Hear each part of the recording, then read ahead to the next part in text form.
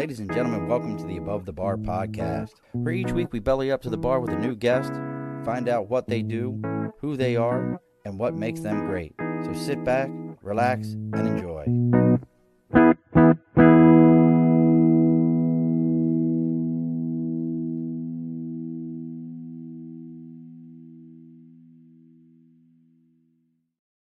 Alrighty, folks, welcome back to the Above the Bar podcast. It's your host, Sean. We've bellied up to the bar today with a gentleman who, let's say, I get it wrong, but I think we figured it out beforehand. He wrote 5 since we were just talking. He wrote somewhere around like it's 6 now. Oh, it's 6 now. Son of a gun. Like 450 books. He's got like movies. He's got screenplays. He's on Twitter. I mean, what more could we ask for? He's had charitable organizations, which everybody, if you know me, you know I love a good charitable organization. Bellying up to the bar with us from parts unknown, hanging out, and he wears a bandana well. There's only one other person that I know of that wears a bandana this well, and I can't think of his name right now. It's what's his name from the E Street Band, Little Steven is the only other person that I know that wears a bandana as well as our guest today, Mr. Mickey Z. Thank you, Sean. It's a pleasure to be here. I'm really excited. Brother, I mean, parts unknown. You like that? I always like when they said, coming in from parts unknown. Back in the old wrestling days, right? You already got our favorite transcendental dancer, Miss Cody, hanging out. She posted pictures earlier today. She's at like a girls' weekend already, and it's only Wednesday, so I don't know how that works out. But is it from last weekend or this coming weekend? You never know. Like Cody, we love Cody. Every time I turn around, I look and see pictures, and it's like she's in Costa Rica, she's in Paris, like she's always somewhere. My man Nate's there, so everybody's already showing up. So we're gonna get into it real quick. Before we get too far, as always, folks, over my right shoulder, if you're watching the live, we got the big board for sticker and a cause.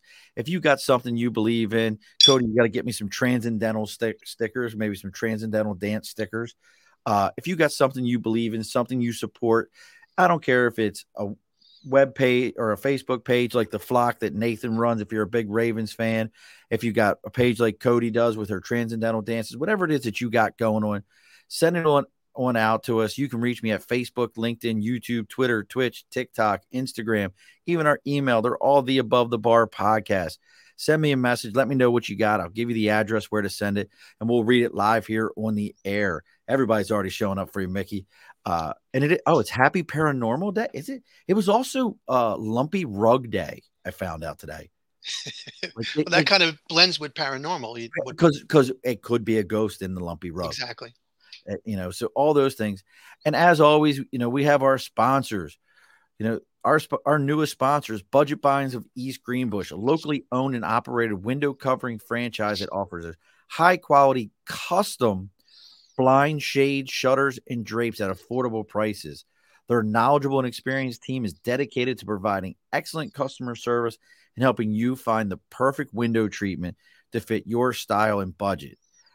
Stay up to date with your latest products, promotions, and design tips by following them on Facebook and Instagram at Budget Blinds of East Greenbush. You know what's something else they offer there, Mickey, that I think is pretty amazing? We were talking about this beforehand, and do you know what an NQA warranty is? You asking me? Yeah. No questions asked. No questions asked. So they offer a no questions asked warranty.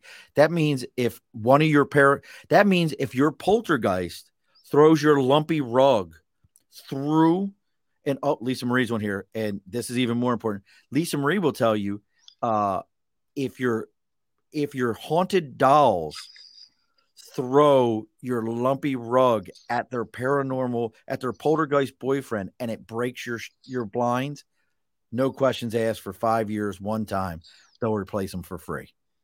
I love the synchronicity there. That was it all works together. Yeah. Because Lisa Marie has 60 haunted dolls. Oh. And then Cody has this monstrous mastiff.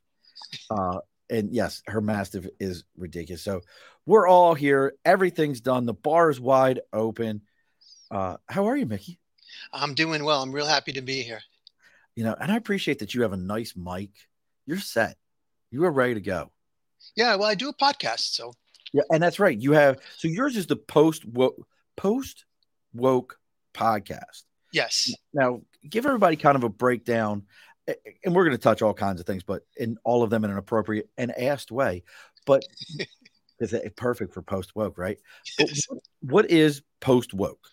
Well, in the big picture, Post Woke, the podcast is part of a Substack, which is called Post Woke. So since I'm a writer, as you noted earlier, I post articles every day, but once a week or so, I do an interview podcast. The general concept of why it's called Post Woke is because, should I ruin the mystique of the parts unknown and tell you where I'm from? Give the parts unknown. Okay, so it's New York City, born and raised. And I would have never heard that with your accent. I'm know. walking here.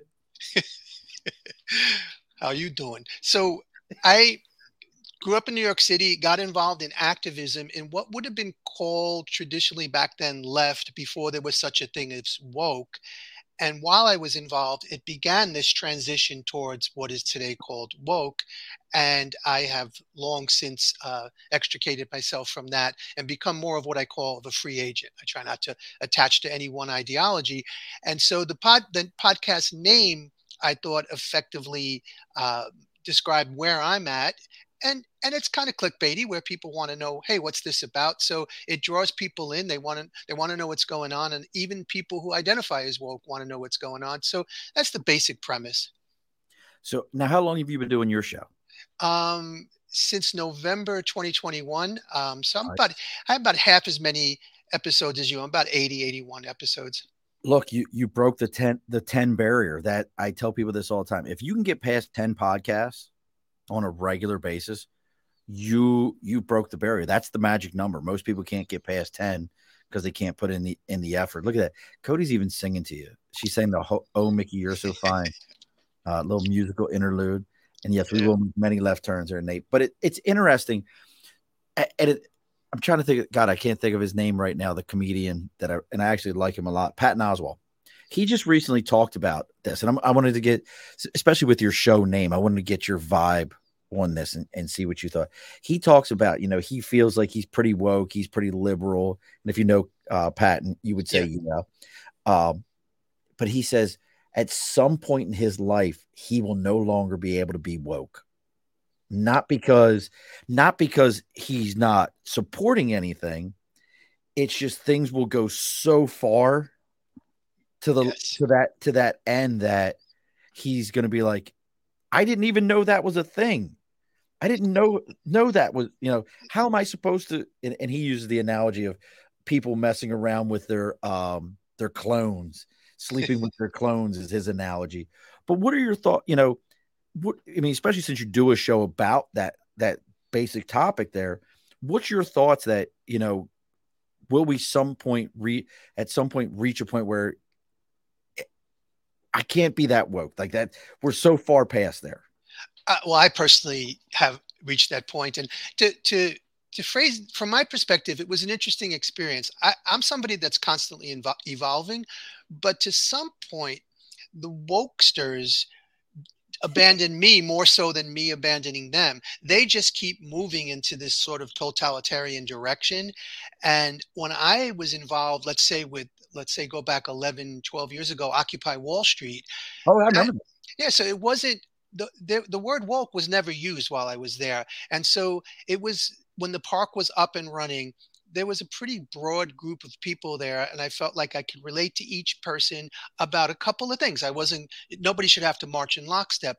What's happened since then is that this strange phenomenon where the people I once collaborated with who talked about free speech and no censorship have become the champions of thought police, groupthink, just really, really keeping an eye on what words you say, and words are violence. And so I think they've way, in fact, I would say I know they have seriously overplayed their hand. Like they came into this with some good ideas and then went off the rails. And what they do, to my mind, is more accurately called virtue signaling than activism, because they're just basically more concerned with appearances. They just want to look like they're caring about all the oppressed people, that people they consider to be oppressed, but they're not really doing anything for them. And anyone who doesn't march with them is the enemy. So it turns into what feels to me like more like fascism, while they like to have a group like Antifa, which is short for anti-fascist, to be policing people's words goes well beyond irony at this point. So at some point I just said, um, I came into this with good intentions. I have a natural tendency to keep evolving and keep my options open, and be ready to find out that I'm wrong about stuff. So those two converged and I just drifted away, but no longer felt the need to be part of a group, but wanted to be sort of what, like I said, a free agent, but also open to learning and interacting with all kinds of people. So that's what the Substack has been about. Gotcha. And I agree with Cody. Extremes are extremes. We must always find balance, non-emotional solutions for balance for the greater good of all. It's funny. Amen. When I was in the Marine Corps, I used to have buddies, and one of the guys, his name was Graham. I'll never forget the dude. We used to just make fun of him because one day in a kid's house, he was like, "Hey, you got some Java? Got some Java?" And like, why would you ask this kid for coffee? He's 17, 18 years old. But he told me something that I've used throughout my life and my career. Take the emotion out of it. When you think about it, take the emotion out of it. If you can communicate what you want without emotion in it, people can listen to it. But when you stick your emotion in it, people cut you right off. Yeah. Because you just sound you could have the greatest facts in the world. You just sound emotional at that point, which you're no longer a rational thinker, no matter how smart you are. Yeah, and you're actually giving them what they're looking for. Mhm. I was listening to a podcast yesterday in which this legitimately female swimmer was complaining about men who say they were women swimming against her, and then she was physically attacked. And what the group that was attacking her is craving is that emotional interaction, because as you said, they don't have the facts to debate with you, but they can be louder. And the thing is they're louder at times, but they're still the minority. And what I don't like to speak into existence that a small minority of extremists are taking over. They're just loudest on Twitter, but then they're not the majority. And what I've learned since I moved away from any one particular ideology is there's just a lot of level-headed, sort of middle of the road folks out there who just want to interact. There you go, who want to interact and are totally okay with disagreeing with me on some things, learning from me on others, and vice versa. And that's what I'm interested in, because even the facts, I'm somebody, one of my 585 books, two of them are annotated history books. You just wrote to them while you were sitting there, didn't you? Yeah, that's the mother hands over here. Um, uh, I have a couple of annotated historical type of books where that side of me, where I could be very analytical and detail oriented. Which, side note, I appreciate that you hype this episode as like how to live a creative life, because I Yeah. feel like sometimes my creative side doesn't get as much credit. But I've learned the hard way that sometimes even the documented facts aren't enough, that there has to be this blend of interacting with people with authenticity that gains the credibility with them, and then you could allow your emotions to come out sincerely. You could speak of the facts that you know. And it's I definitely agree with you. The emotions just turn it into an argument. That's it. Sometimes the facts just their eyes glaze over, and then so I'm like, I'm still searching for that middle ground, to be honest with you. We call ourselves libertarians. We're the middle ground. Okay. We we don't we don't want you to touch our money. We don't want you to touch our guns, and we don't care who you sleep with and who you're friends with. We're called libertarians. That's really what you're looking for. Yeah, it's interesting because coming out of the left, the libertarians were demonized Yeah. by by like without even any analysis of what they're doing. And when I learned a little bit more about libertarians, I found, like I think you would with only with any reasonable like morally minded group, that there's some things I may be like, I'm not so sure about that. But I tell you one thing, I was lining up with the libertarian perspective over the past 3 years in Well, terms of bodily autonomy and just here- general autonomy. And suddenly it was like, and I very, very recently have taken to really educating myself more on guns issues, because I am not a gun person. And so I just sort of watched the debate, which I've learned is a falsely defined debate. And then when I interviewed someone on my podcast who runs a website called gunfacts.info, in which he says that he's not taking a side. The side he's taking is accuracy.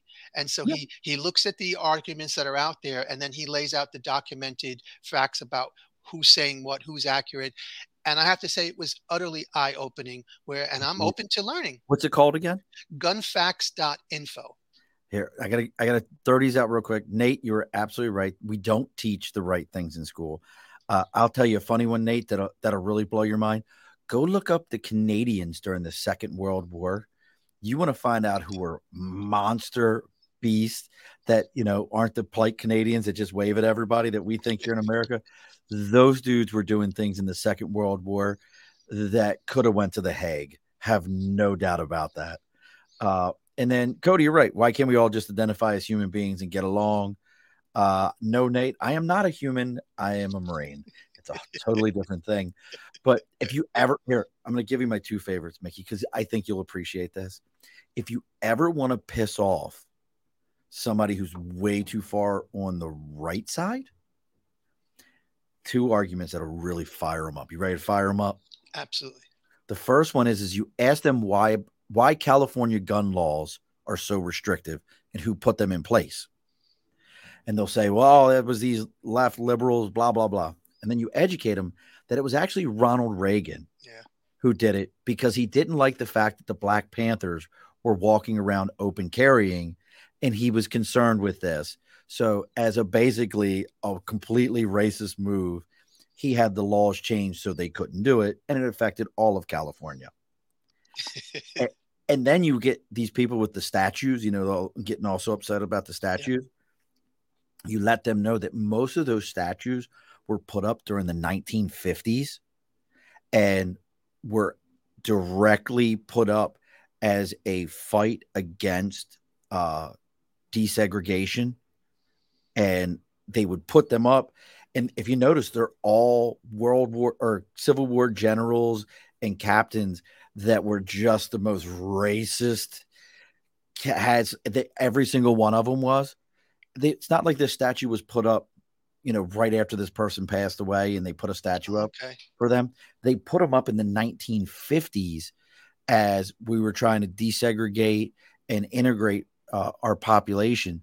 They were put up as like this direct, like, fine, you can go to schools, but every day you're going to have to walk past this statue of what was his name? Because Fort Bragg is the worst one of them all. General Bragg, Captain Bragg, whatever. He was like a horrible human being. Absolute degenerate, horrible human being. Yeah. Wow. I didn't know that part. So in around 2020, when that was kind of catching fire, that they wanted to pull statues down, there were some good points in their argument, not necessarily in their tactics, but they had some points. Okay. That's good to know. Yeah. If you look that one up, I love throwing that one at them. I like harassing everybody, but I agree with you having the open mindset.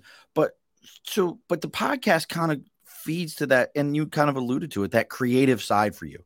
You are, I joke around like I think we're up to 650 books at this point, but how many books have you written? It's actually 12. Yeah. Written 12 books, but five of them were picked up for? Oh no, all of them. These were published primarily before digital publishing became a thing. So when we go back to my earlier books, it's the early days of the internet when I had an agent who still brought a physical manuscript to a publisher who would they would have a couple of people read it, and then we'd have a meeting, human beings in the same room, believe it or not, and we would talk about the book and then perhaps sign a contract, and it wouldn't come out in a week because it was all digital. It would take quite a while because the technology wasn't up to par. But so I have 12 books total like that, but the later ones were more in the digital age. But some of them are nonfiction, some of them are fiction. I believe all of them would qualify as creative. Interesting, just to dovetail it to the earlier part of our conversation. A bunch of them I look at now and I'm like, I'm not that person anymore. Like I'm not ashamed of them. I don't disown them, but I don't feel connected to them. I mean, I have copies of them for my own, edification, but I don't necessarily look at them and say, oh, I want to show this off as what I wrote. But it was a big part of my life. I decided to become a writer very early on, so getting books published was a major goal, and it felt like a major accomplishment. So yeah, today it's the book publishing has changed so much that, and I feel like my thoughts and opinions and just learning new facts from you tonight, I feel like to write a book, it would be obsolete by the time I finish typing it. So I don't feel any impetus right now to write a full length book, but I do post every day on Substack. So collectively, you could turn it into a book, I suppose, as a collection of essays.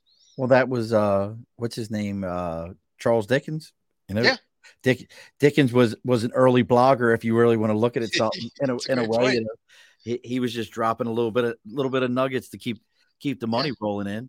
But now you talk about you've published in the when the traditional, and I hate in the old days, back in my day, but the more traditional of what we thought of, you had to give it to an agent, they had to pitch your book, you had to sit down with people. So you published in those days, and now publishing today. If you were gonna looking at the two of them, what is your vibe? Because you can and Cody's kind of hinting at it right now. I'm gonna have AI help me write mine. Finally, I have someone to fix my punctuation. Well, that's Grammarly will do that for you. Yeah. But she brings that point up. I have 5 chapters of a book and I dropped it into Chat GPT because I wanted to see what it would do, and it rewrote the whole chapter for me. And if I drop each one of them in there and I can tell it, finish writing this book, it'll finish writing my book for me. Yeah. What is your vibe? Like, as somebody who is so creative, has that creative gene in them, do you think that AI piece is damaging the writing, or is it opening up for more people like myself who maybe I have a great story in my head, I can get part of it down, but I'd have a problem finishing it? Well, I'm fine with the Grammarly aspect of it, because spelling, punctuation, grammar, they're challenging. And I have personally known some incredibly talented writers who very much needed an editor. And so, but when we ask AI to change content, and like perhaps let's say it's a novel, and start adding characters or changing the age of your character, I'm personally not comfortable with that. I don't want to. To me, I want to like. I like the hashtag Stay Human. I really want us to maintain our humanity in a time period where transhumanism is more and more coming into play, and I don't. So I'm kind of cautious here in the sense that I think AI can, like any other tool, can be reformed to work for us. But unfortunately, the control over AI as of now is by a group of people that I would call the parasite class, or I call them the powers that shouldn't be. These powerful people that are calling the shots control so much of the technology that I can't look at that technology and deem it neutral, because it's if you have what's called artificial intelligence, human beings are creating these programs. So therefore, they're colored by the perceptions, whether they know it or not, they're colored by the perceptions of the humans who are creating it. So it's not neutral, it's not unbiased. And if anything, it's going to be biased in the favor of the billionaire class over you and I. So I have a lot of questions. But that's not to say that I look at AI as something as black and white, like as impossible to be something positive. But I think the system in which we live has to be seriously factored into any conversation about it. Now you talk about the powers that be in behind these systems. What There's a lot of people that have a lot of theories on that. Like, do you think it's do you subscribe to the Illuminati theory? Do you subscribe to any of these different ones that are out there that they say, well, this is the group that's actually running this. This is the group behind this. Or do you think that it's more because you watch it on the news and it's, some kid in Silicon Valley type world that has come up with this and they've worked it out, IBM or somebody like that. What's your vibe there? Yeah, I'm not going to go into Illuminati territory, but we have a long enough documented history of elite powers, and I say elite with scare quotes because there's nothing. Yeah, like the long-term bankers, the Fed, the intelligence agencies, like they wield unelected power, and in fact, a lot of bureaucracy. Like the presidents come and go theoretically every 4 years, but the unelected bureaucrats, the Faucis of the world, can stay in there. J. Edgar Hoover, they can stay in there 40, 50 years without ever being elected. And that type of power, you're entrenched, you're making connections, you're making deals. And so it's a pretty broad web of people. But the ones who are, in my mind, have always been calling the shots are the ones who profit the most from it. And they look at the parties coming and going. I've written in the past how in the late 1800s, Grover Cleveland was elected president. And back then they used to call the rich people the robber barons. Right. And they were writing actual letters back and forth to each other saying, yeah, he's going to serve our purposes fine. He was formerly I believe an attorney for the railroad industry. So he was tied in with them. And then 4 years later, he got beaten by Benjamin Harrison. And then the robber baron said, no, he's cool. He gets it. He knows what we're talking about. 4 years later, the only time it's ever happened so far is Grover Cleveland came back and reclaimed the White House because back then you could have as many terms as you want, but even if it was 2, they don't have to be consecutive. And once again, the Jay Goulds and the Rockefeller class of people, the Carnegies, they were all like, it's all good. And the thing is that one of them was a Democrat, then a Republican was in, then it was a Democrat. So to the outside people, it's like, oh, look at this democracy at work. To the ones who are pulling the strings, it's like, they're just changing the figureheads. As long as they don't stir up too much, it doesn't matter to us. And I think that's very illustrative that we're like a bull in a bullfight. We're looking at the cape instead of the matador. We missed the sword behind it. Yes. Yeah. And so they're very good at distracting our attention with very it's not to say that politicians don't have power, for example, to use them, but they are theoretically elected. I mean, there should be term limits. Sometimes they're entrenched forever, but these other powers, the unelected powers, like I said, the banker class, the technocrats, the intelligence agencies, we don't know their names, but they're behind the scenes. No matter what happens in 2024, many of them will still be, let's say, in the State Department a year later. The figureheads might change. The Secretary of State will change, right? But the class that keeps the culture of the State Department never changes. So I don't think we have to even sway into. And I'm not disparaging anyone who talks about Illuminati or stuff like that, but I don't even think we have to sway into that to make a convincing argument to everyday people. And Cody says we could all dress up like matadors and confuse them. I love that. But see, you know what? You bring. I'm gonna help. Let's see if I can sway you on something, Mickey. Okay. You brought up term limits. We have term limits. Every elected office in this country has term limits. You know that, right? You mean that elections? Yep. You have elections. Find somebody better. I've always felt that way. I think in practice, in fact, I know in practice, in theory, you're undeniably correct. Right. As long as we have lobbyists and so much money in there. Animal. What's that? lobbyists is a whole Yeah. different. So we could agree that without imposing term limits, we could change the system so that the everyday voters could impose term limits. But when you have like congressional districts in which every 2 years the person who's been there forever is winning 96% of the vote, like, and then that people aren't even paying it. It doesn't even matter who's running against this Oh person. yeah, So you just realize that the Notre Dame. possibility of that flip-flopping, unless that person was caught in some incredible scandal or died, even in that case, dead people have gotten votes too. So it's, I hear what you're saying, and I say, in theory, I totally agree. In practice, we, and the electoral college for the presidential election is pretty tricky too. So it's not. There's a lot of reforms that would have to be made in order for that theory to become practice. See, I'm a fan of ranked choice voting.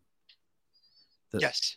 And what is it? Maine. There's like 3 or 4 states that have that for their own state elected officials. Go look it up, folks. Ranked choice voting. The entire country of Australia does it.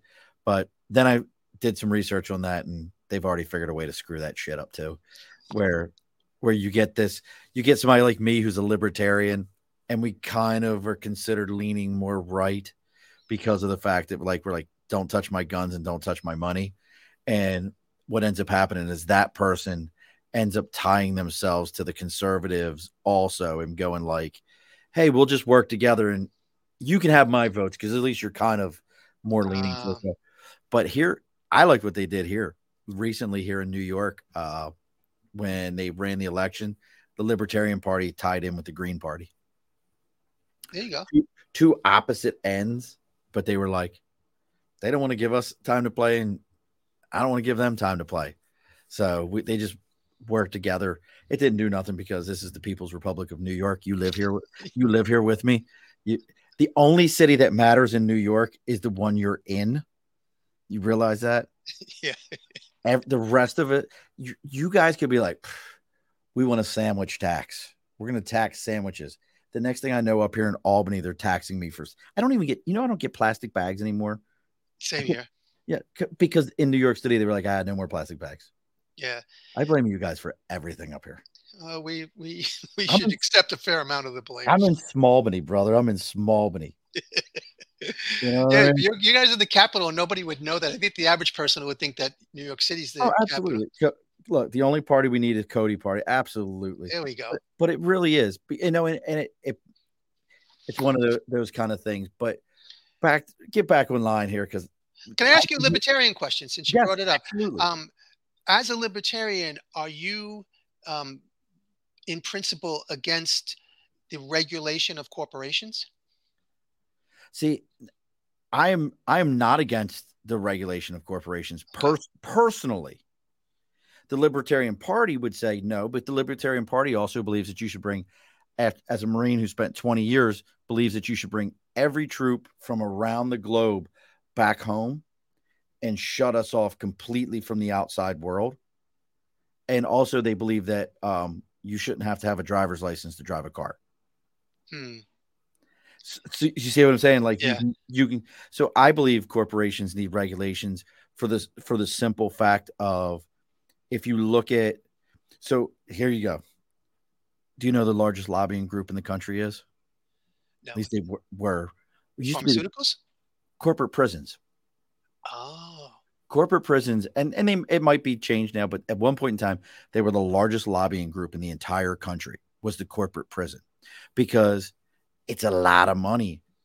After Sleepy Joe got a hold of it back in the 90s, him and Clinton, and calling people super predators and everything else, they get a hold of this. And I always love, my favorite Joe line is the one where they said from back then is when he said, I don't care where you grew up, if you committed and I'm paraphrasing, I'm getting it wrong. I don't care where you grew up. If you committed a crime, we're still going to send you to jail. Like, he didn't, people were like, hey, but there's situations here. We need to work on the communities. That's how you change things. No. Remember, this is also a guy who said his kids would never go to school with black children. He believed in, and this is the guy who's our president. He's also the one that got caught telling lies about his college record. He was like, Oh I'm yeah. one of two, you know, but either way, but I'm off on a tangent. You got me on a tangent, Mickey. Nobody ever gets me on a tangent Well, like I'm also a podcaster here, so I and you flip the got me on a script on tangent you. there for a moment.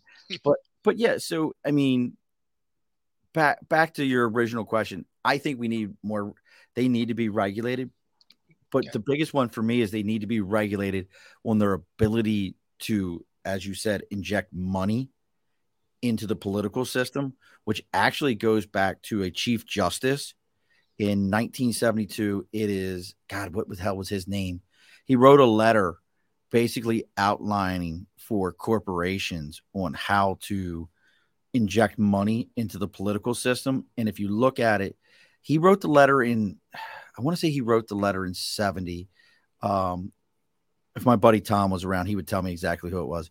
The guy wrote the letter in 1970.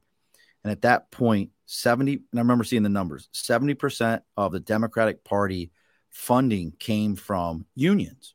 Yeah. This was and they did the study in like 72. By 76, the number starts dropping and corporations start putting more money into the Democratic Party. By 1980, it's a complete flip flop. The unions are putting less money in. Most of the Democrats' money is coming from corporations. They sit up there and they say, we're for the people. We want everyone. Now, you take just as much money as everyone else, and it blows my mind how much money they take. So that's why I say nothing will ever change until you get the money out of it. Nothing ever does. And look, and Cody, speaking of Clinton, him and Epstein seem to have been swept. Cody, Bill, and the Epstein thing and Epstein Island is unbelievable when you start digging into it. The fact that what was her name? His partner, Ghislaine Maxwell. Yes. Isn't it interesting? Like her whole trial was like super quiet. Oh, yeah. And not a single name came out. Not yet. Yeah. Yep. And it never will. No name is Yeah. ever going to come out because if you knew the names that were on that, once in a while you get a name like pop up like, hey, did you know this one went there? Did you know that one went there? And every so often it'll pop up and then that kind of just disappears. Yeah.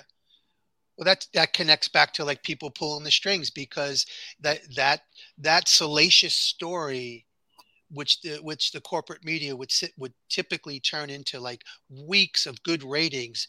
Nobody's interested in that list. And the Clintons' criminal history is horrifying. But I totally hear you. It's one of the great propaganda moves ever in how the Democratic Party to this day markets itself as for minorities and for the working man. And it's arguable whether they ever were, but certainly the numbers you cited for at least the past 50 years, they have completely moved in the opposite direction. And if you trace Joe Biden's career, you talk about someone, he was elected, but he sort of was a lifetime bureaucrat. It's like 50 years ago when he was first elected, like this is someone that is so deeply embedded in the system that he's internalized values that even if he didn't have those values back when he was Joe from Scranton, you can't be spend 50 years in that cesspool and maintain any moral values at this point. And like you said, he's the president. Yep. And we have a question for you. Cody has our underground child trafficking stuff is disgusting with the people pulling the strings. It's so deeper. Cody, I can't think of Rami's last name, but she came on here. She's out in California, and she educated me on things that I had no idea because we all, hey, look, being libertarian, one of the things that the Libertarian Party talks about is legalization of things like prostitution, like in Vegas. And she talks about that when they legalized it in Germany, it actually, the sex trafficking in Germany became worse because people no longer looked at it and said, well, hey, there's a problem over there. They said, well, that person wants to be there. They chose that as a career. Yeah. So it hides it in that sense. And when she explained that to me, I was like, really? And she was like, absolutely. She goes, it became worse of a situation. And then she just talked about like a lot of the kids that get swept up in it. Oh yeah. It's it's internet, it's, hey, we'll be friends, and then they get kidnapped and get held, and a lot of times they're within miles of their actual home, and they get Stockholm syndrome. Like, I have to go do this. I have to do this for this person. It's Yeah, almost like a Stockholm type thing. it is arguably the most insidious demonic um, culture in the entire planet, and they're so Machiavellian about it, like you said, where they're able to keep the victims within range of their home, but condition them in a certain way. And definitely, I don't know who the woman is, but maybe you'll give me the name afterwards that you had on the show, because I'd love to talk to her. But it's a real misnomer that simply legalizing prostitution is the solution. The women are always the victims. Many cases they're underage, for that matter.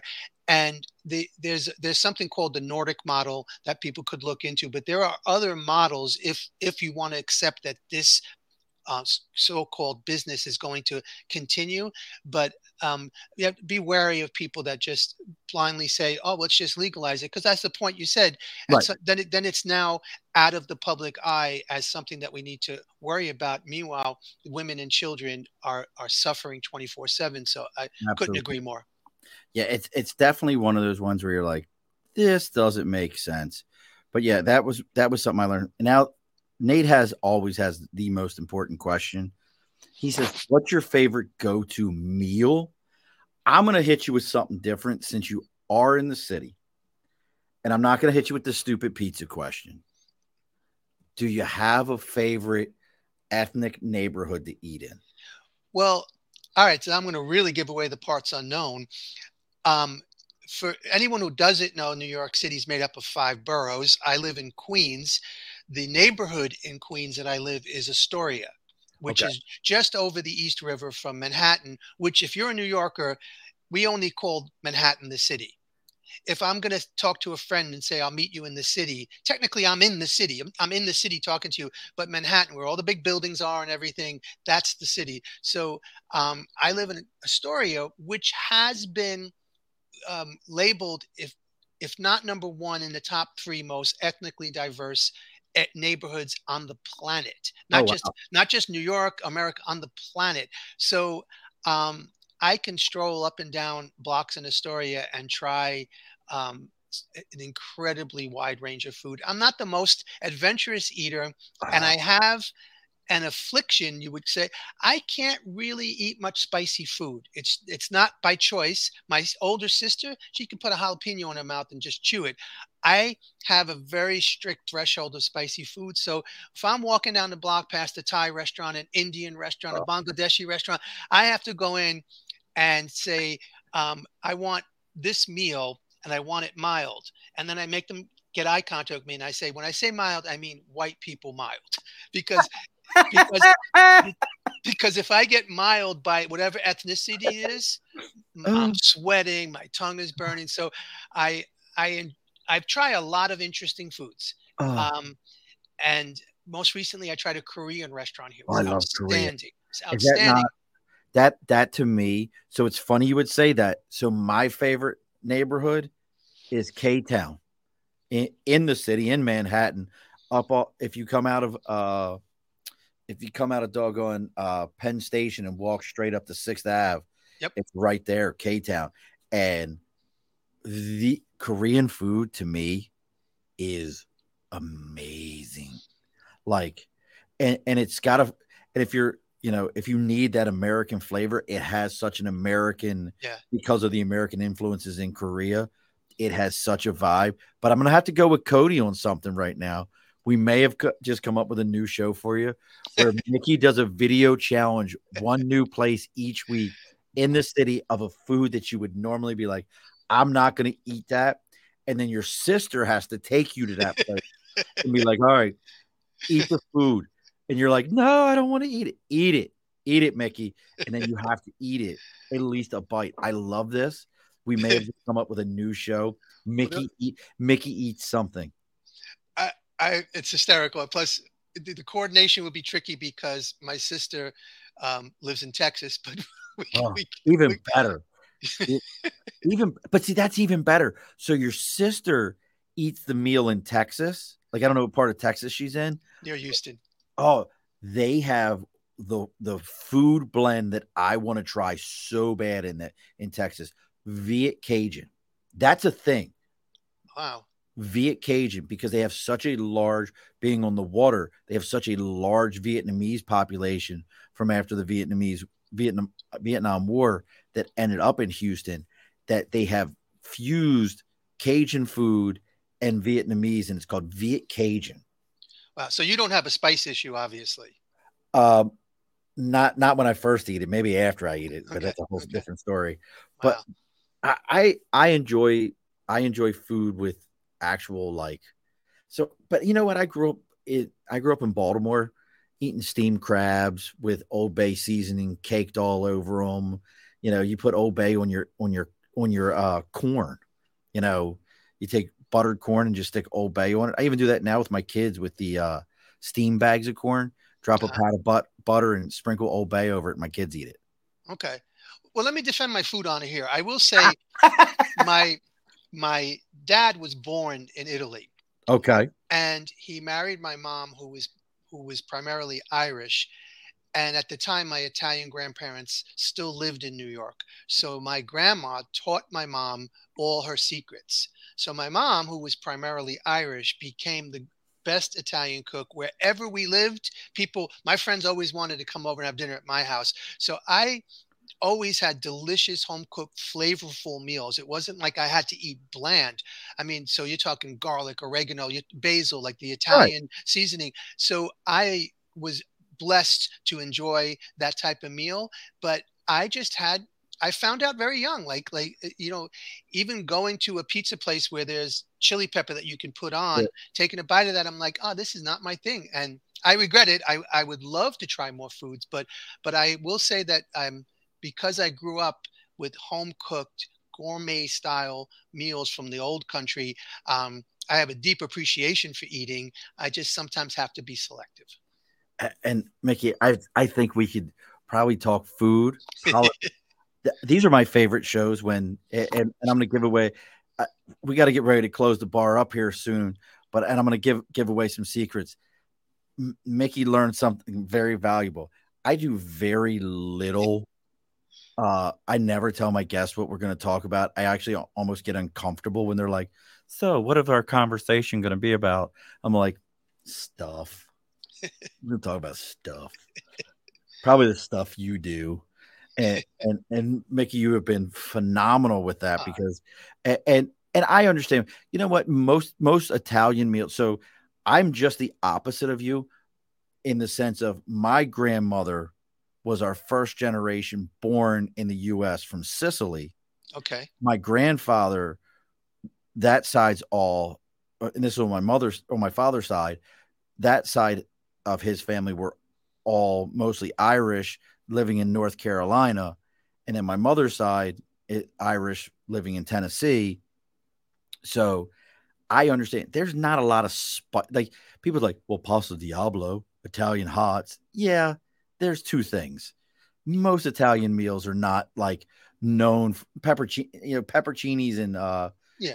what's the cherry peppers. You Yeah. know, there's like a handful of things, but that's not really the Italian dishes. You're not going in and being like, "Hey, I want my face caught on fire in this." Like Yeah. that's not what you're looking for a good Italian dish. So, but I want to go back to post woke for a second here, kind of bring it back full circle. So, how often are you doing those shows? I'm doing roughly once a week. What I'm finding um, fun, not a challenge, but fun, is the scheduling part where I'm seeking out guests, and quite often, you're at the mercy of their schedule. I like how we were talking before, how methodically you're able to schedule, and that is a goal of mine without a doubt. But I would say, I'm not going to do the math off the top of my head, but I think it would average out once a week. And interesting, I just wanted to say, I picked up when we were interacting, I picked up on your vibe that it wasn't about, let me give you some links and you're going to do research. And I was really looking forward to it because I have some podcasts. Um, my closest friend, Allison Gray, she's a musician from When Humans Had Wings. People should check that out. When we're on, we freelance like this. It's outstanding. But I'll give you, you know the Utah Jazz point guard, John Stockton? Absolutely. So I had him on the show. And the reason why I had him on the show was because he is quite outspoken and knowledgeable about things like masks and vaccines and topics that are in the news and have been in news for 3 years. So when I interviewed him, first of all, I was kind of, fanboying a bit, like it's John Stockton. But I watched interviews of him, took notes. And so I like doing that research, but I have been contemplating a switch in post woke where I blend in more freestyle conversations. And tonight, I'm having so much fun talking to you. It's an excellent, convincing point that this can be just as rewarding. I'm not saying one over the other, but right. I need balance where I don't always want to be that I have to get every single fact right. Instead, it's like a vibe, taking tangents. And I just want to say thank you. I really appreciate that vibe that you've created here. Absolutely, bro. And John Stockton, I just watched a video about him where somebody was guy was getting interviewed about covering Stockton when he was with the Utah Jazz, and he was covering Stockton, and he did something and ran into Stockton, and Stockton just like two-hand blasted him and was like, fuck you. And you don't think about that mindset with John Stockton from that era, but at the same time, that era to me was a much more like today's game is a lot of finesse. They're big, they're way bigger. But that era was a lot of like, I will beat you like you owe me money, kid. Like, they didn't call flagrant fouls back then. And Stockton's roaming around at 6'1", making the Hall of Fame, making the dream team. I mean, I have nothing but admiration for him. Oh, God. Like, that would be so cool to me. Like, you talk to Stockton. And I mean, and I can remember him passing off the ball to Grandmama.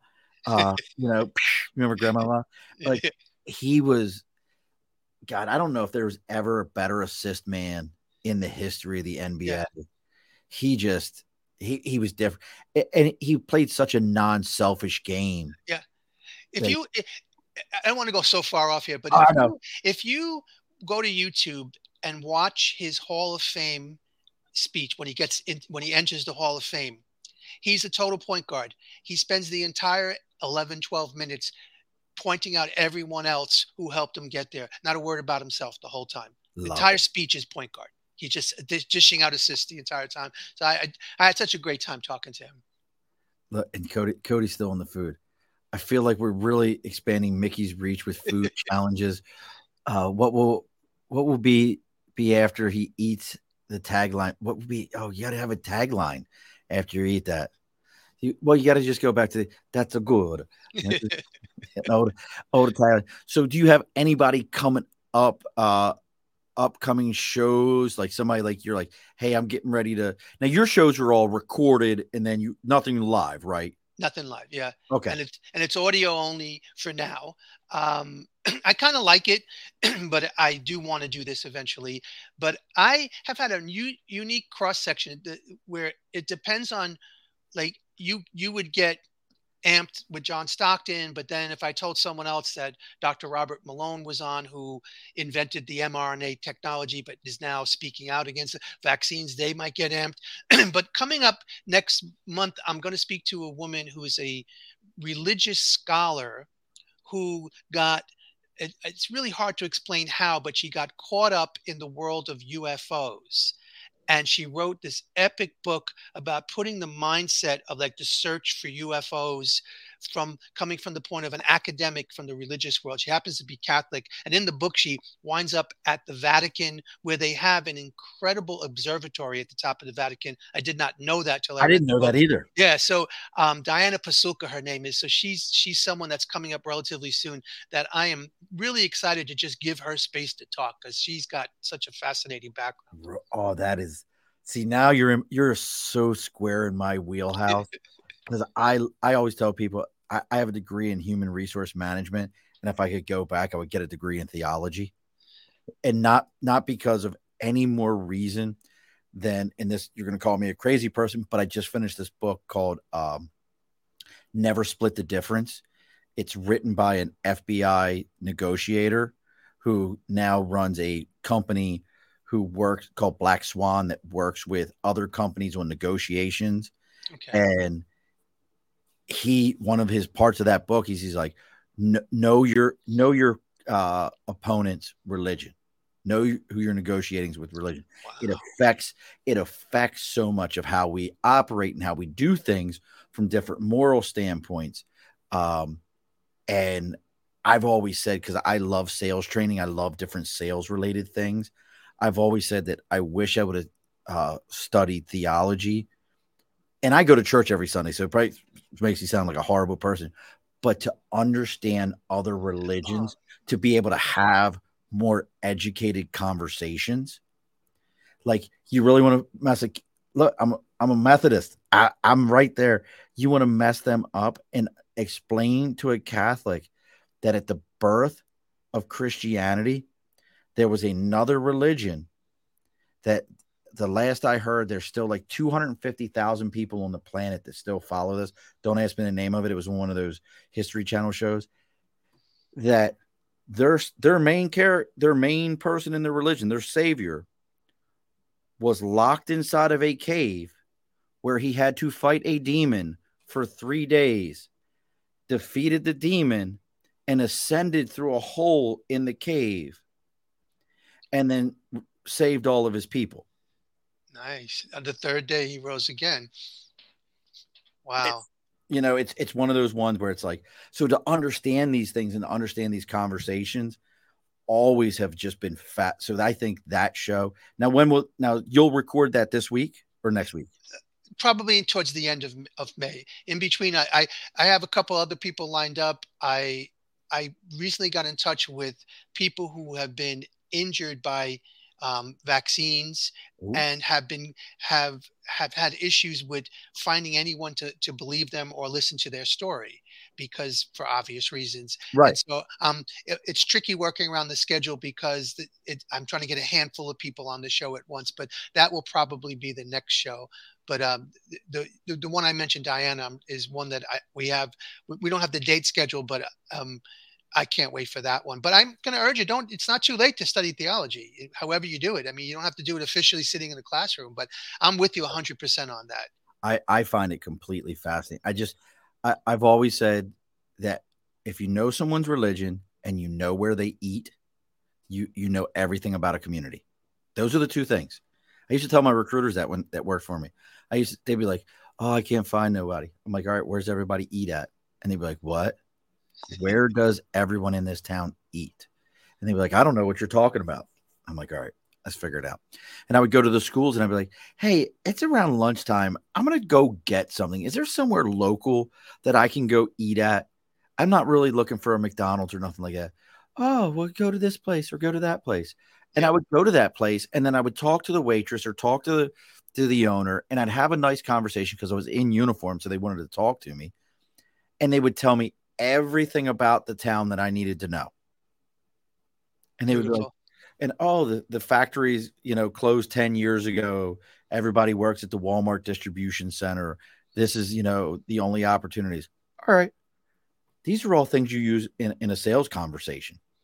Yeah, and you also just use it to interact with humans face to face. I mean, we're hardwired to have these types of conversations and Absolutely. find out where the communities are, like you said, in the places of worship, in the place where they eat. So I love that idea. But you just said you're Methodist?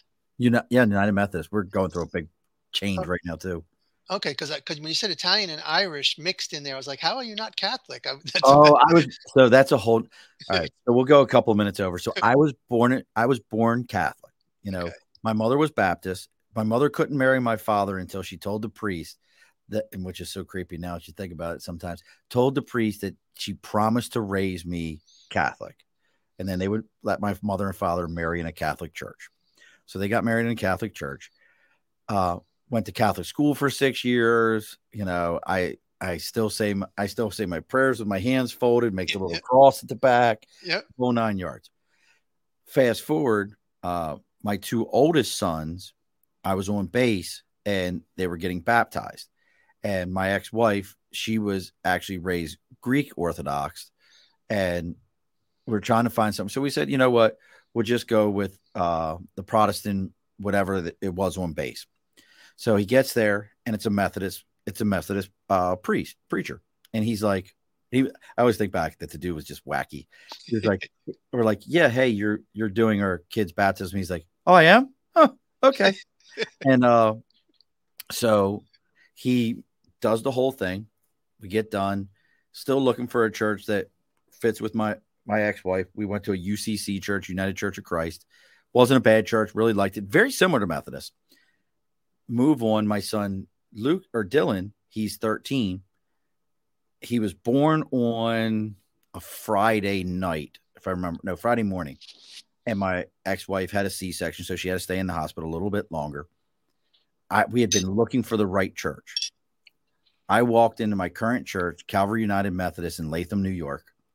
I walked in there on that Sunday and have been there ever since. And I've always said that because of the way my other children were baptized, God meant for me to be a Methodist. That was his plan. And I always refer to Methodist. It's the Pepsi one of Catholic. All the same great flavor, just none of the guilt. I like the sound of that. I went to 12 years of Catholic school. So I've been taught by priests and nuns, and I did the inevitable lapsed Catholic thing. And I view myself now as a prodigal son, returned back on some level, but not in a traditional Catholic way. And I share the regret that you have, because I don't know whether it was the teachers I had during those 12 years or my resistance to learning, but I feel like I could have learned a lot more and appreciated a lot more about the stories of the scriptures and the gospels at the time. But it just was something that if I had, it was in high school, you just had math and science and social studies and religion. It was a class you had, and you just did what you did in every class. You memorized what you needed to do to take the test. And I didn't feel a connection to it. And much later in life, I had to forge that connection myself. And like you said, it could be the path that I was meant to be on. But I do look back and say, man, 12 years, I wish I would have picked up a little bit more out of that. Yeah. Well, look, folks, I hope you enjoyed listening to me and Mickey talk. Obviously, you can find his show. It's a weekly show. He's got about 80-some episodes. He's written 700 books by the time this is all over with. We just keep adding to the number. Please go check out his show at Post Woke, and that's just like it sounds, Post, P-O-S-T, Post Woke, W-O-K-E podcast. Check out the Post Woke podcast. If you're finding us through Mickey's show and this is the first time you found us, please give a like, follow, share, all those things. I know it sounds cliche, but listen to me. You don't know about Mickey. I don't know about Mickey unless you do those things. This is how we get found. This is how the algorithms work. The technologists, he had a great term and I can't think of what Mickey called them, the tech people behind it all. This is how they've put it together. This is how it's worked, that they get this opportunity and they control that part to it. So please give us like, follow, share, whether it be on Apple, if you're listening to the audio, whether it be on YouTube, give us a follow. That means something. That's how we all grow. That's how this gets bigger. That's how this entire thing gets bigger. Again, if you've got a sticker, you got something you're supporting, sticker and a cause, always follow us on Facebook, LinkedIn, YouTube, Twitter, Twitch, TikTok, all those kind of things. You can always follow us on those things. Now, Mickey, because I know you listen, I think this is 176 or 177. I know you said you got to 172 or 170. Something like that, yeah. Something like that. And I'm working on it. You're working on getting through all of them. I know you went through all of them. So you know that the rule at the end of every show, and don't log off after this, we got to talk for a moment. The rule at the end of every show is very simple. The guest always gets the final word. So what's the final word, Mickey? Well, I'm going to give you the final word I use on the Post Woke podcast when I wrap up, and that's keep your guard up. All righty, folks. Be sure to push your stool in. This has been an Earplug Podcast presentation. Found on earplugpodcast.com, iTunes, SoundCloud, and wherever your favorite podcasts are found.